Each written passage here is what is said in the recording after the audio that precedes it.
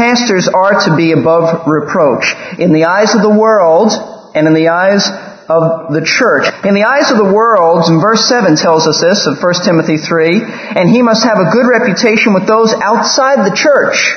Those outside the church, so that he may not fall into reproach and the snare of the devil. We will study that more at length in weeks to come. But he is to have a good reputation with unbelievers. He's also to have a good reputation with believers. Hebrews chapter 13 verse 7 says that the church is to look at those who have led them. They are to imitate their way of life. They are to look at them and they are to say, this is the way it's to be done. This is the pattern. These are the models for us. In 1 Peter 5:3, Peter says, you elders are to be examples to the flock. You are not to lord over them. You are to be examples to them. 1 Corinthians 11:1, the Apostle Paul said, follow me how? As I follow Christ. And so leadership is always modeling for the church. Leadership is always to be an example to those who they lead.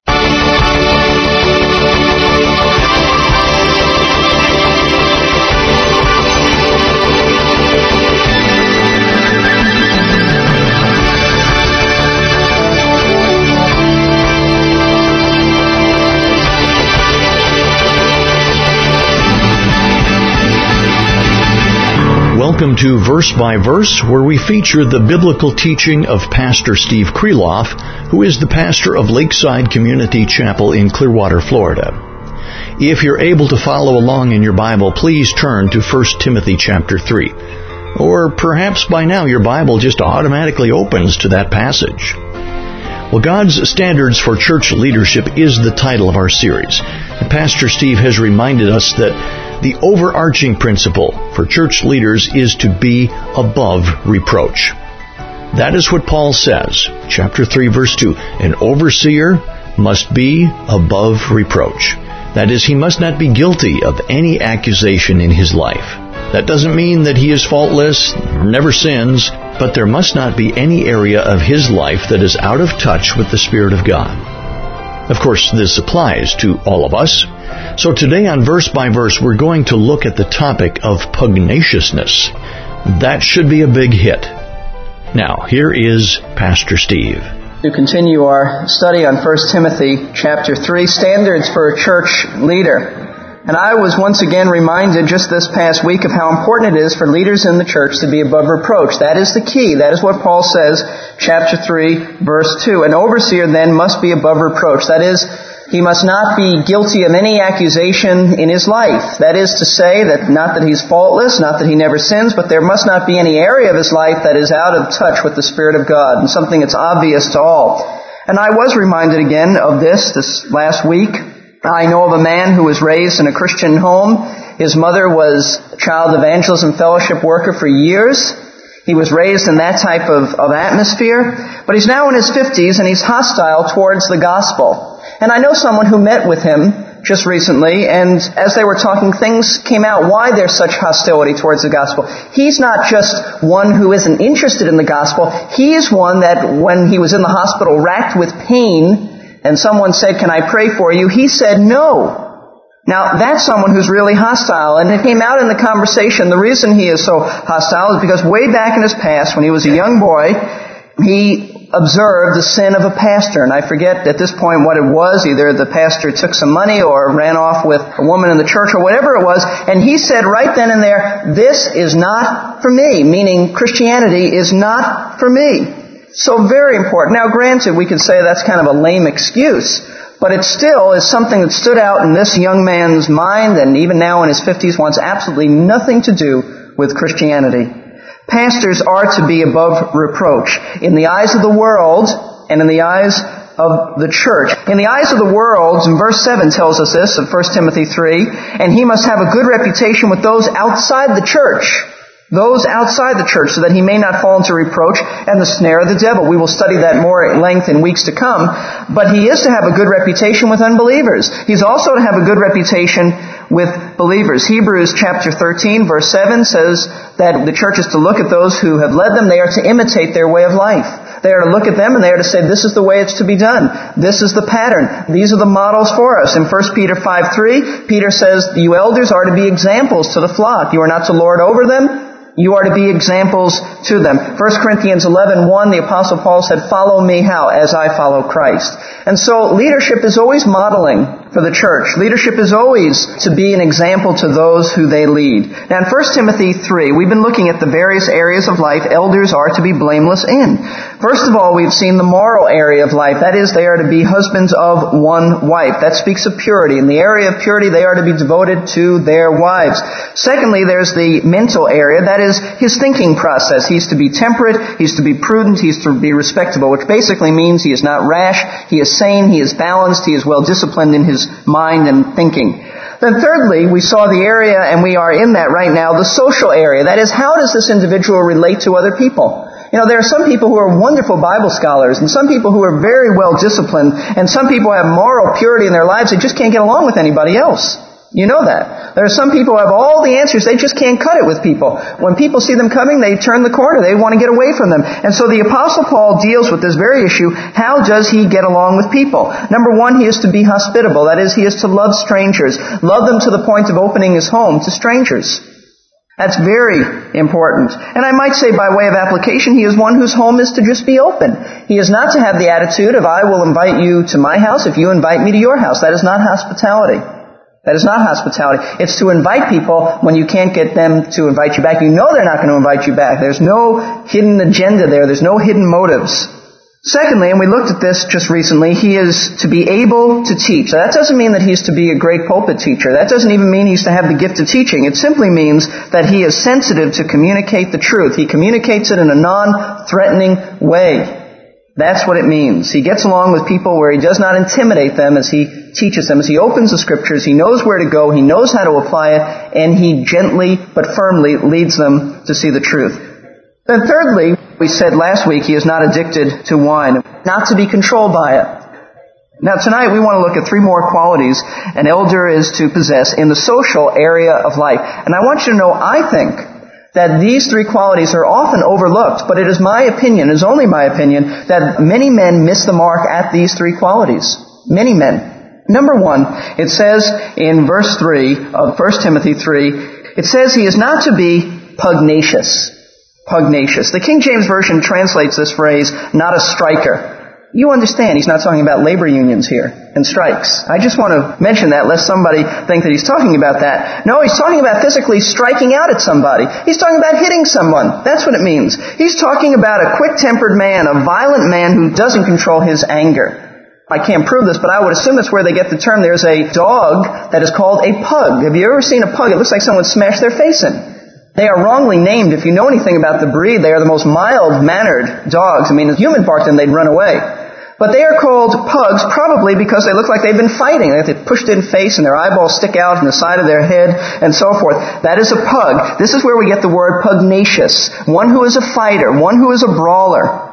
The same word is used in Titus chapter 1, verse 7. Same expression, he is not pugnacious. But it's interesting that in both 1 Timothy 3 and in Titus chapter 1, this expression follows the expression not addicted to wine, which tells us something. It's very obvious.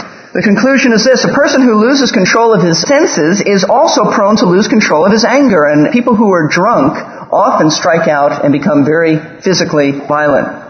But there are many men who do not drink alcohol, and yet they have a problem with physical violence. Now let me just say how practically this fits in. You don't want an elder who, when he disagrees with you, punches your lights out. That makes sense, right? I mean, this is talking about somebody who strikes out at you, who's going to take his fist and punch you, or is going to hit you or push you.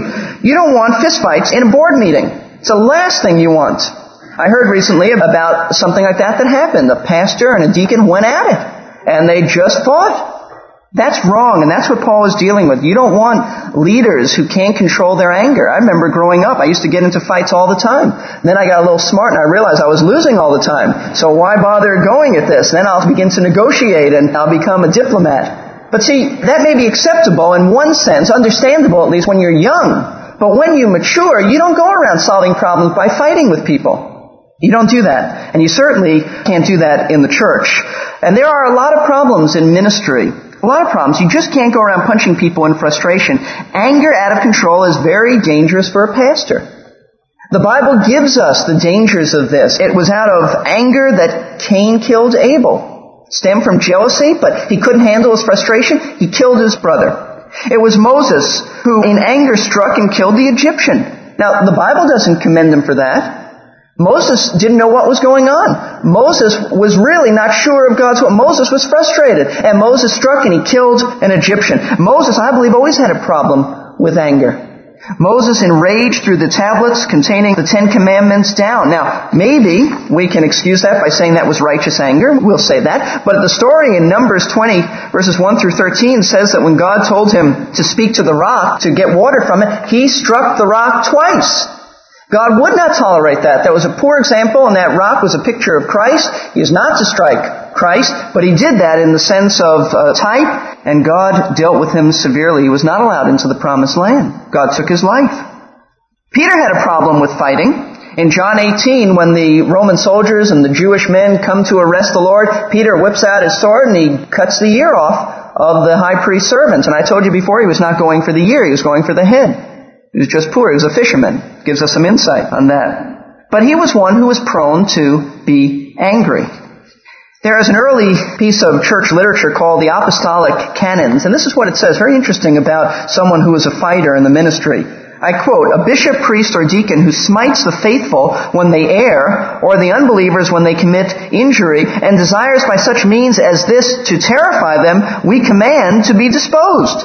For nowhere hath the Lord taught us this. When he was reviled, he reviled not again. But the contrary, when he was smitten, he smote not again. When he suffered, he threatened not." See, an elder doesn't go around hitting people who disagree with him, or people who persecute him, or people who get on his nerves. He isn't a bully, and he's not bad-tempered. He is not to be a fighter. He is not to be a physical fighter.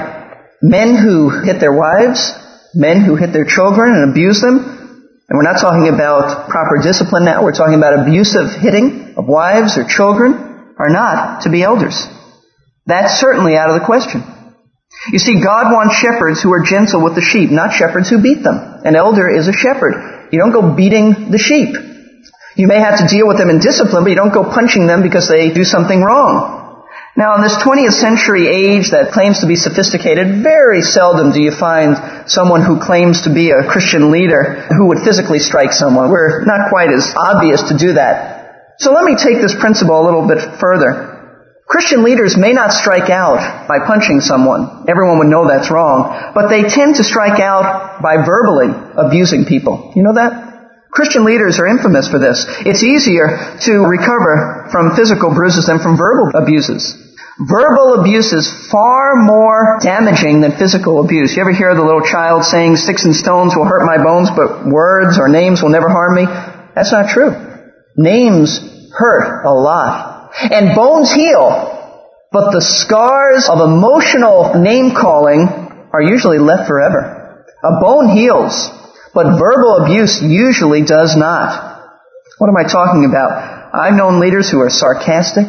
I've known leaders who have biting words. They snap back at people. They use the pulpit to fight people. They use the pulpit to get back at them. If they've been criticized, they'll use the pulpit to strike back. They have an axe to grind. They say harmful things just to hurt someone. Someone who hurts them, they say it back. Malicious talk, gossip, slander. These are the things that an elder must not have. He must not be pugnacious, whether he fights physically or whether he fights verbally. He needs to be in control of his hands. He needs to be in control of his mouth because he needs to be in control of his heart. So that is the first area of the social concern that Paul has, at least in what we're studying tonight and how he gets along with people. He's not to be pugnacious. He's not to be a striker. He's not to ward off and hit somebody. Secondly, and this is really in contrast to being pugnacious, as Paul says, he is to be gentle. He's not pugnacious, but he is gentle. This word in the Authorized Version, the King James Version, is translated patient, but it means far more than patient. Far more than patient. It even means more than gentle, which is the way my version translates it. And the problem with translating this word is that this word is so full of meaning that there is no one English word that fully captures the beauty and the depth and the breadth of this Greek word. So let me try to convey to you the richness of this word by giving you a composite of other words that taken together conveys this meaning. The word conveys a willingness to yield when it comes to his own rights. When it comes to your rights, you yield. That is part of this word. It means fairness, Sweet reasonableness, and I think that's the best translation. Sweet reasonableness, gentleness, a consideration of the feelings of others. It is a spirit of peace, congeniality, what we'd call it. A gentle man is a gracious man. One who exhibits a willingness to yield and patiently makes allowances for the weaknesses and the ignorances of fallen human nature. He's not one who carries a record around with him of wrongs done by others. He's one who understands human nature. He doesn't compute it back there and pull it out whenever there's a problem and it just comes to his mind. And he refuses to retaliate. He doesn't insist on his own way.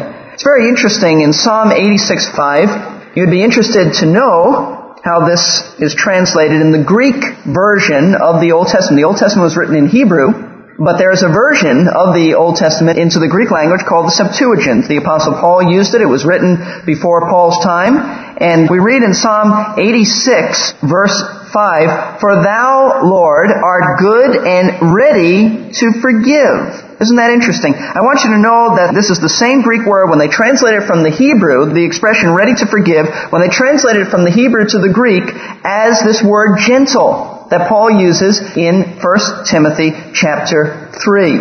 It is one who is ready to forgive, not one who holds a record of wrongs done and at any moment's notice he can just bring it to the forefront. In 2 Corinthians 10:1 we learn that Jesus is gentle. Jesus is gentle. Let's look there for a moment. This is the same Greek word, 2 Corinthians 10:1. "Now I, Paul, myself urge you by the meekness and gentleness of Christ, I who am meek when face to face with you, but bold toward you when absent." Paul says that the Lord Jesus Christ is meek and He's gentle. He is one who is fair. He is one who is patient. He is one who yields his rights. He is one who is gracious. In Philippians 4:5, you gain more insight. There was a problem at the church at Philippi. It was a great church, but they did have a problem. And there were two women who were arguing over some things. And in Philippians 4:5, we read, well, let's look at verse 1. Let's just read it down there. "Therefore, my beloved brethren, whom I long to see, my joy and crown, so stand firm in the Lord, my beloved. I urge Euodia and I urge Syntyche to live in harmony in the Lord." Now, they were not. These were two women who were fighting over something. They were not living in harmony. "Indeed, true comrade, I ask you also to help these women who have shared my struggle in the cause of the gospel, together with Clement also, and the rest of my fellow workers whose names are in the book of life. Rejoice in the Lord always." Again, I say rejoice. "Let your forbearing spirit be known to all men. The Lord is near." You know, the problem that Euodia and Syntyche had, and I don't know the specifics of it, but the solution to their problem is that they needed to have a forbearing spirit. That word forbearing means gentle, means yield your rights. Whatever the situation was, and these were two apparently Christian leaders in the church, two women who had helped Paul in the gospel, were now at odds with one another. And Paul said, if you want peace to come to the church and peace to come there, have a forbearing spirit. Have a spirit of gentleness. Have a spirit of peacefulness and sweet reasonableness, and stop insisting on your own rights. For a pastor, this is indispensable. Has to have this. An elder has to give in to the opinions of others. Do you know that? Now, he doesn't give in to biblical doctrine, and he doesn't give in to the perspective of the Word, but he has to yield when it comes to other things, because there are some things that are just not that important. He can't insist on being right all the time. So important. He cannot insist on that. He has to be open to the criticism of others and their viewpoint. That's not easy, but that's why he is at the standard and level that he's at. He has to be one who is open to the criticism of others and their viewpoint. Now, it doesn't mean he has to agree with their criticism. I get criticized by people. Some things I think are ridiculous. Other things I think are valid. But he has to be open to listen, and he has to be gracious to them even when he disagrees with them. He can't come across like he's domineering, like he's the immovable king. He's got to yield to others. That's the point of this. I've met men who are never wrong on anything. Have you ever met someone like that? They're never wrong. They can't be wrong. If they say it's this way, how dare you say that it's something else? They're never wrong. They can't be elders. They shouldn't be elders. If they're elders, they should not carry on that ministry. A man who comes across like he's always right isn't gentle. Now, we're not talking about once in a while you have a difference of opinion and maybe you get off track. We're talking about if this is the characteristic of your life, then Paul says you should not be an elder. You cannot be an elder. Cannot be like that. Can't be domineering. Can't be immovable. Has to admit he's wrong. Has to, or he's not gentle. When dealing with the unsaved, folks, this is very important as well. In Titus chapter 3, verses 2 through 5, Paul says he's to malign no one, to be uncontentious, gentle, showing every consideration for all men. Now, Titus is using this word gentle to say the whole church is to be this way. We're not to malign anyone. We're to be uncontentious, gentle, showing every consideration for all men. And look what he has to say here. What's the basis for this, being gentle with others? For we also once were foolish ourselves, disobedient, deceived, enslaved to various lusts and pleasures, spending our life in malice and envy, hateful, hating one another. But when the kindness of God our Savior and His love for mankind appeared, He saved us not on the basis of deeds which we have done in righteousness, but according to His mercy, by the washing of regeneration and renewing of the Holy Spirit. What is he saying? He's saying this. In other words, we are to show non-Christians the same gentleness and consideration that God has showed us in saving us. That's all. Be patient with their shortcomings because the Lord's been patient with yours. So when you're dealing with unsaved folks, remember that you were once like that and God has been so gracious to you, so be gracious with them. In 2 Timothy chapter 2, and we've looked at this before, but we keep coming back to it because it is a key verse. In 2 Timothy chapter 2, verse 24, and the Lord's bondservant must not be quarrelsome, but be kind to all, able to teach, patient with wrongs, and here's that word in verse 25, with gentleness, correcting those who are in opposition. There is to be a gentleness about the man. He is not to dominate. He is not to be ungracious. He is to be gentle, even with the unsaved, as he meets with them. Primarily, though, a shepherd has to be gentle with the sheep.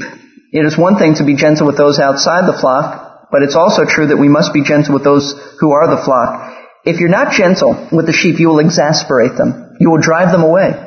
An elder who is never wrong can frustrate the people he's trying to minister to. They won't come to him for advice. They won't come to him for any help. He has to be understanding of the sheep, even if there are strange sheep. And believe me, there are some strange sheep. And there are sheep who would want to, or at least in being peculiar, would tend to exasperate the shepherd. But an elder is to be above that. And he is to be one who does not exasperate them, does not frustrate them. One man put it this way, so many wrongs, disagreements, faults, hurts, and injustices exist in a sinful world that one would be forced to live in perpetual division, anger, and conflict if it were not for gentleness. Listen, in the church you have all kinds of people, all kinds of strange things people tell you, all kinds of horrible things that go on in people's lives, all kinds of injustices, all kinds of problems, and you must be gentle with them, or else you will drive them away. People will not tolerate that. So, we have found out tonight, first of all, Paul says, he is not to be a fighter. Secondly, he is to be gentle. But there is a third area, and that is, he is to be uncontentious. Uncontentious. Let me start off by reading a quote, or part of Gene Getz's very good book, The Measure of a Man. This is how he opens his chapter on the topic of being uncontentious. Tom is a smart, outgoing, successful businessman. He is president of his own company and he's doing well, in fact, very well. He enjoys being top dog. His relatively small staff works hard to carry out his orders. 6 months ago, Tom was elected to serve as an elder in his church, but there was something about Tom that no one really knew. As long as he was calling the shots and making all the decisions, he was happy, easy to live with, and cooperative.